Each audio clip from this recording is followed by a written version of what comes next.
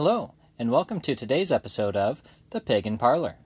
Today is Friday, November 25th, 2021, and I am your host, Maximilian Pensword, but you can call me Max. Here in this podcast, we will explore a variety of things related to paganism. At this point, I would like to give a notice and reminder that paganism is a broad term that envelops many different pantheons and belief systems, and as such, this podcast will be focused on paganism as a whole and not on any specific branch of it. Each episode contains a short lesson on a stone or metal, a story, myth, or legend, and a segment I like to call Keeping Up with the Christians, which you will hopefully find amusing as well as informative on what the Christians are up to lately. Now, since we are all busy people, we'll jump straight in with a quick ritual.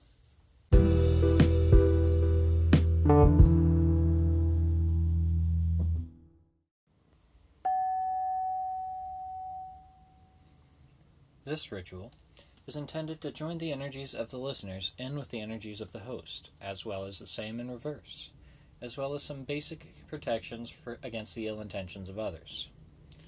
I will now light the candle, and as I do so, I invite all beings of good energy and good intent into the ritual space.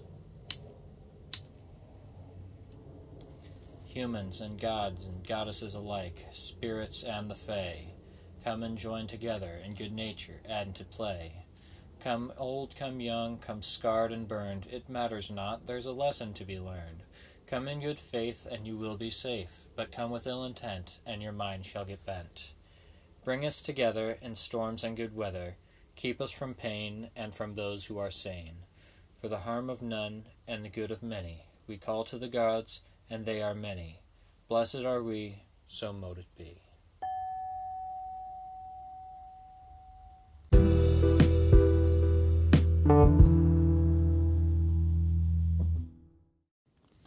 This week, one of our most engaged and interactive listeners by the name of Kip has requested some information on a stone by the name of obsidian. As such, today our lesson will be focusing on that. This week's lesson uses information that comes from tinyrituals.co and wikipedia.org. Obsidian is a naturally occurring glass, which forms when lava cools off quickly and with minimal crystal growth. This volcanic glass is classified as an igneous rock and is measured at a hardness of 5 to 6 on the hardness scale. Obsidian is often a deep black but can sometimes be a blackish green and has a smooth, glassy texture. Obsidian is a powerful protective stone and will help you defend against negative energies and keep you grounded. This beautiful stone can be found all around the world, from Greece to Iceland to Mexico and more, and when its surface is used to create a mirror, it can be useful for scrying the future, as well as being useful to pierce deception and reveal truth when formed into a point. Obsidian is brittle and fractures easily, having sharp edges, which were used in the past to manufacture tools and weapons. So don't be a dumbass and leave your small children unattended with what is essentially a hunk of glass. If it breaks, they could get cut very badly.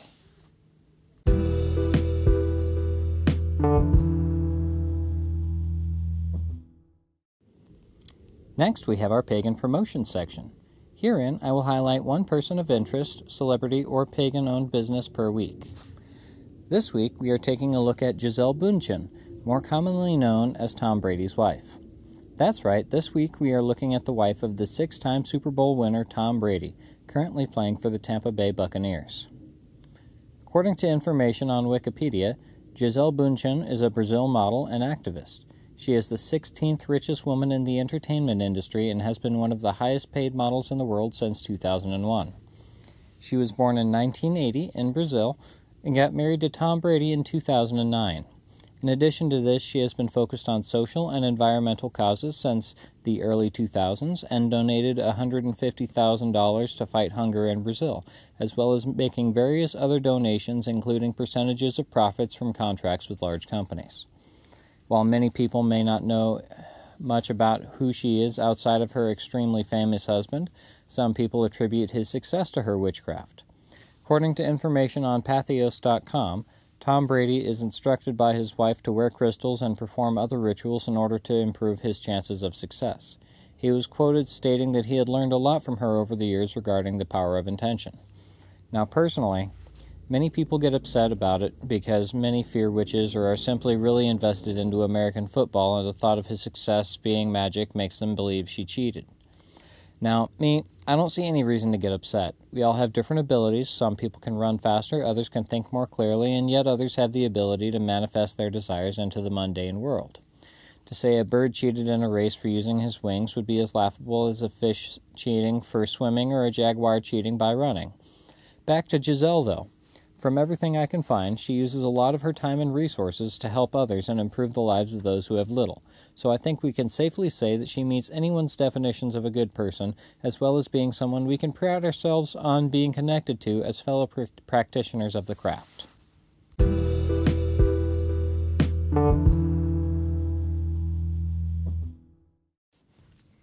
The next section is on stories, myths, and legends.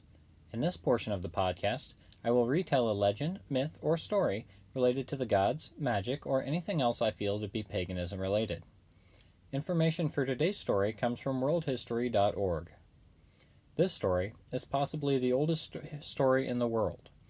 It has to do with the birth of gods and the creation of the universe, as well as the creation of human beings. This is the Enuma Elish, the Babylonian creation story.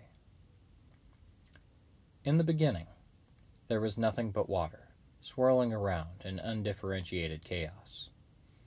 Out of this, the waters divided into sweet and fresh water, which came to be the god Apsu, as well as salty and bitter water, which came to be the goddess Tiamat. Now separated, these two entities had union with one another and gave birth to the younger generation of gods. Unfortunately, these younger gods were loud, and they kept the god Apsu up at night and distracted him from his work during the day. Apsu consulted his vizier named Mummu, who suggested that he kill the younger gods in order to regain his peace. Apsu was frustrated, and so he decided to carry out this plan. Unbeknownst to him, the goddess Tiamat overheard his plans, and so she warned her eldest son, a god by the name of Enki, who then put Apsu to sleep and killed him. As soon as he was done, Enki used the remains of Apsu in order to craft his new home. Tiamat did not intend for Enki to kill Apsu, and became enraged when this happened. She consulted the god Kingu, who then advised her to make war upon her children, the younger gods. Tiamat gives Kingu the Tablets of Destiny in reward for their advice, which gives them control over the fates, which then he wears proudly as a breastplate. After this, Tiamat, with Kingu as her champion, summons the forces of chaos in order to create 11 horrible monsters with which to destroy her children. Ea, Enki, and the rest of the younger gods fight against Tiamat futilely. Eventually, Marduk emerges from the younger gods with a claim that he will defeat Tiamat. Marduk then defeats Kingu and manages to kill Tiamat by shooting her with an arrow that splits her in half. From her eye poured out the water that made the Tigris and the Euphrates rivers. From her corpse, Marduk crafts the heavens and the earth, and then Marduk assigns various duties to the different gods, as well as binding Tiamat's 11 creatures to his feet as trophies. Also, he took on the Tablets of Destiny from Kingu, legitimizing his rule and giving him control over the fates. After the gods have finished praising his creation in heaven and earth, he consults with Ea, the god of wisdom, and decides that he will create human beings out of the remains of whichever god instigated Tiamat into war. They decided to blame Kingu, and so he is slain, and with his blood Ea creates Lulu, the first man, to help the gods with their eternal task of maintaining order and keeping chaos at bay. Following this, Marduk organized the netherworld and sent the gods to their assigned stations. A continuation of that story from Sumeria, known as the Eridu Genesis, tells what happens next. After the gods have been given their assigned positions, with each god having a city to oversee, the humans that were created begin to become very populous. With the growth of their population, they become very noisy, and they begin to disturb the sleep of the god Enlil. As a result of this, the god Enlil sends out famine, and then drought, and then plague, in order to decimate the populations of humanity, in order to drop their numbers and make them quiet again. Every time he sent out a disaster, The god Enki would tell the people how to reverse it, and so the humans go on living as they did before. Enlil sent his disasters upon them. The gods Enlil and An make all of the other gods swear a pact not to disrupt their plans to end humanity, and then they prepare to send down a flood to wash them all away. Enki is bound by his oath, and so he cannot warn humanity to save them. Instead, he talks to himself about it while facing a wall, knowing full and well that on the other side of that wall was Ziudrasura, who was both a priest and a king of a city. Upon hearing the words of the god Enki, Ziudrasura crafts a massive boat filled with animals and the seeds of mankind, which allowed humanity to continue on when the storms raged for 7 days and 7 nights and drowned the entire world in water. Afterwards, the gods Enlil and An felt remorseful and no longer wanted to erase humanity. Those were the Babylonian and Sumerian creation stories. They incorporate the same gods and the same stories, but due to time and erosion, each one is incomplete on its own. If you want to look more into them, go ahead and look at the links in the description of the podcast episode, as I will be putting the links to all the sites and pages that I am using in this episode there. And these are really interesting bits of information, as some of them go on to detail how these were changed many times before they were finally utilized by the Hebrew scribes in the creation of their own creation myth.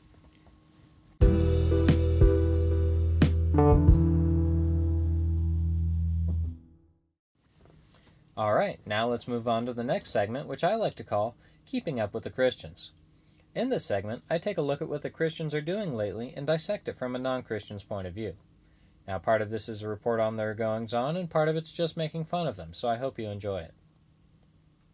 This week, in Keeping Up with the Christians, an article on Politico.com talks about how Christians are upset because Secretary of State Anton Blinken decided to remove Nigeria from a list of countries accused of engaging in or tolerating religious persecution on Christians.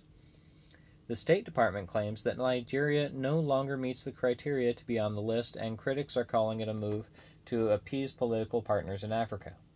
This is causing many evangelical Christians to worry that Biden, unlike Trump, will not emphasize the plight of overseas Christians. Now, my opinion on all this is that the American government should not be worried about the plight of overseas Christians any more than they would about overseas Muslims or overseas Hindus. The specific focus of any specific religion's plight outside of our borders makes a laughingstock of the secular nature of the United States government. If not focusing on the plight of one specific group angers some people, then I suggest they do something about those people's problems themselves. In other news, the Westboro Baptist Church intends to picket at David Booth, Kansas Memorial Stadium and Kansas University in Lawrence, Kansas. They claim that their God has sent a multitude of warning signs from war to drought to COVID-19, and people are still unrepentant and football goes on. And so, they need to go down and tell them how sinful they are. Now, I know that not everybody likes football. I myself can take it or leave it, but honestly, the sheer commitment to drive all that way, just to stand around holding signs and pissing people off that aren't going to listen to you anyways, is quite remarkable. On the other hand, rather than spending all that time and all of those resources to complain like a group of Karens that can't find a manager, they could spend all those time and resources helping people like their supposed God supposedly did when he supposedly came down to earth to die for their sins. But what do I know? I'm just a pagan. Also, the Vatican is chiming in their 2 cents on a tetraplegic man who has been paralyzed from the neck down for 11 years following a traffic incident. The man has been finally given the green light for assisted suicide by the Ethics Committee of Italy's Constitutional Court. The Vatican wants everyone to know that while they are not trying to downplay his suffering, they want the entire world to know that they cannot condone the willful taking of one's life or in the taking of another's life, and they approximate the doctor assisting suicide to murder, while also touching on the death penalty. Also, they fear that this will cause killing people to become normalized. Now, in my opinion, this is a good thing. This man has been suffering in a living hell for over a decade, and you want to try to besmirch them by claiming that your bright and fluffy God has a plan that involves him suffering all this time, and considering that this would mean that he would have to continue going on and suffering for decades more? Honestly, some people are suffering, and some cause suffering. If nothing can be done to stop the suffering or stop them from causing suffering in others, then there is no reason to force them to continue living.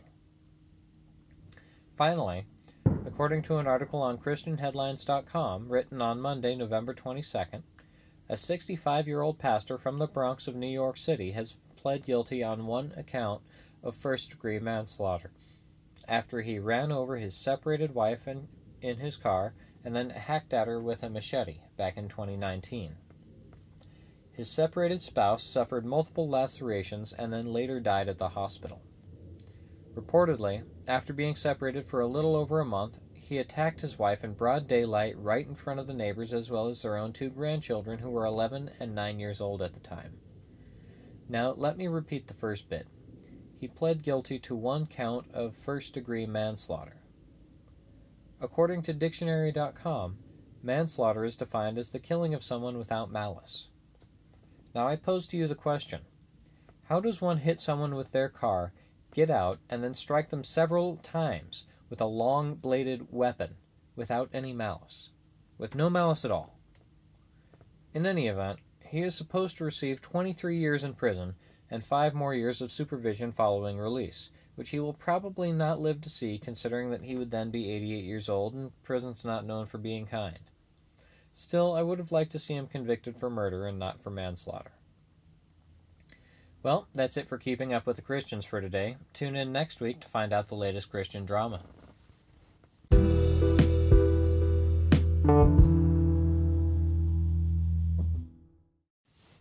Now it's time for the last segment, Audience Q&A. This week, I only had one new email, which was regarding the stone lesson, and so the only new question I have to answer is one which was asked last week by a listener going by Lyric. Last week I didn't have time to get to this question, so I'll be addressing it this week. Lyric writes, Max, this is Lyric from Las Vegas. First off, I would like to say I enjoyed your first episode. I was rather surprised that I did. I myself am an atheist, but I enjoyed learning about different religions. My question for you is, why are you pagan? That's it. Hope to hear more from you. Well, Lyric, to answer why I am pagan, I suppose I will have to give a little backstory on myself. I was raised in a Mormon household from a very young age. I was taught the stories and indoctrinated with the values and morals of them, and in all, I thought of myself as a fairly righteous young man. Now, as time moved on, I started to notice that many members of the church that I belonged to were hypocrites. They lived their lives one way, and then on Sundays they would preach about the importance of living according to their gospel. In fact, every time they encountered a member of the church, it was like they all began acting out their parts in a play. And yet if you observed them separately, they were just anybody else, lying, stealing, consuming caffeine and alcohol. Each and everything they claimed to be sinful and to be avoided were the constants of their life when nobody was looking. Now, after I realized this, I had no further desire to return to that church, and having my faith shook by the realization that every role model was fake, and the understanding that their absolute knowledge of right and wrong could not be trusted, I went and embarked on a mental journey of discovery at a place that is all but forgotten in the modern age, the library. I went and I read books on all sorts of different religions, from Christianity to Buddhism to the Greek gods and their stories. Finally, I came across a book on religion called Wicca. Now, I, as everyone else who was raised by a Christian, was a firm believer that magic was not real and that witches got their power from the devil and blah blah blah. Basically, I was conditioned to disbelieve magic altogether, and if I did by whatever chance believe in magic, I had to believe that it was evil. So, despite this, when I was reading the book on Wicca, I came across some basic exercises on energy manipulation, which I tried out. When I did, I immediately felt an energy as a connection that I had never felt before. As such, I ran out into the living room to share this amazing discovery with my mom. After all, I had found a book on real magic. Real magic! I mean, honestly, who wouldn't be excited? My mom immediately freaked out, like 11 out of 10, and immediately banned me from researching it any further. Well, as we all know, the best way to ensure something is researched is to ban the researching of it. As such, I fell deep into the rabbit hole, consuming any information I could get my hands on that had to do with the arcane, the esoteric, or simply any mention of something beyond the norm. At first, I was leery of offering worship to any gods at all, because I had the ingrained belief that I would be betraying the Christian God by doing so. But as the years passed, I came to understand that he was never really my God at all, simply a divine dictator that I never chose. Years passed, and eventually I came to call myself a pagan, because while I may have gotten my start from a book on Wicca, I cannot honestly claim any specific religion or tradition, as in my heart I am pursuing magic solely for its own sake. I have found my gods and keep them close to my heart, but outside of the label of paganism, none other fits me. That is why I am pagan.